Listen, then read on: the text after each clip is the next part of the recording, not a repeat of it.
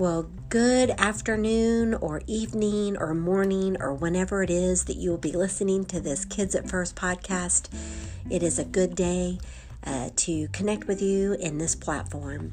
I want to remind you that our Kids at First team is not only our Sunday morning Bible fellowship leaders, but it's also our Wednesday night Kids on Mission leaders, our child care team, our high school leaders, and I am so thankful to serve with each and every one of you.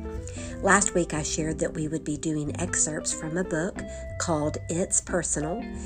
And we're going to be looking at 5 questions that you should be able to answer to give every kid hope.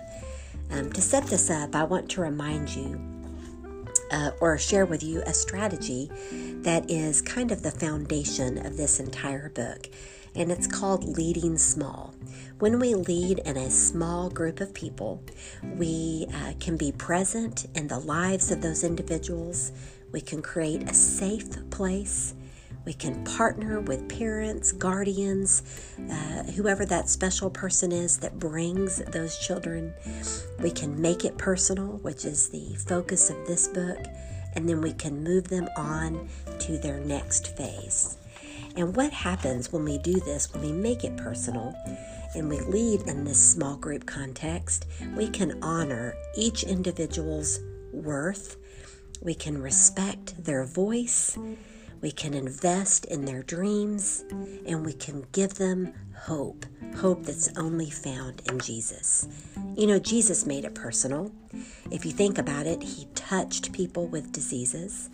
He spoke respectfully to people that would be seen as on the opposite side of the fence, such as the Samaritan woman. He wept at the tomb of his friend Lazarus. He broke a rule to get someone out of trouble.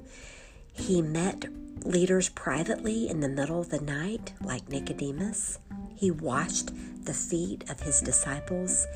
He invited himself to parties, and he even played with children, including toddlers. He wanted the children to come to him. Why?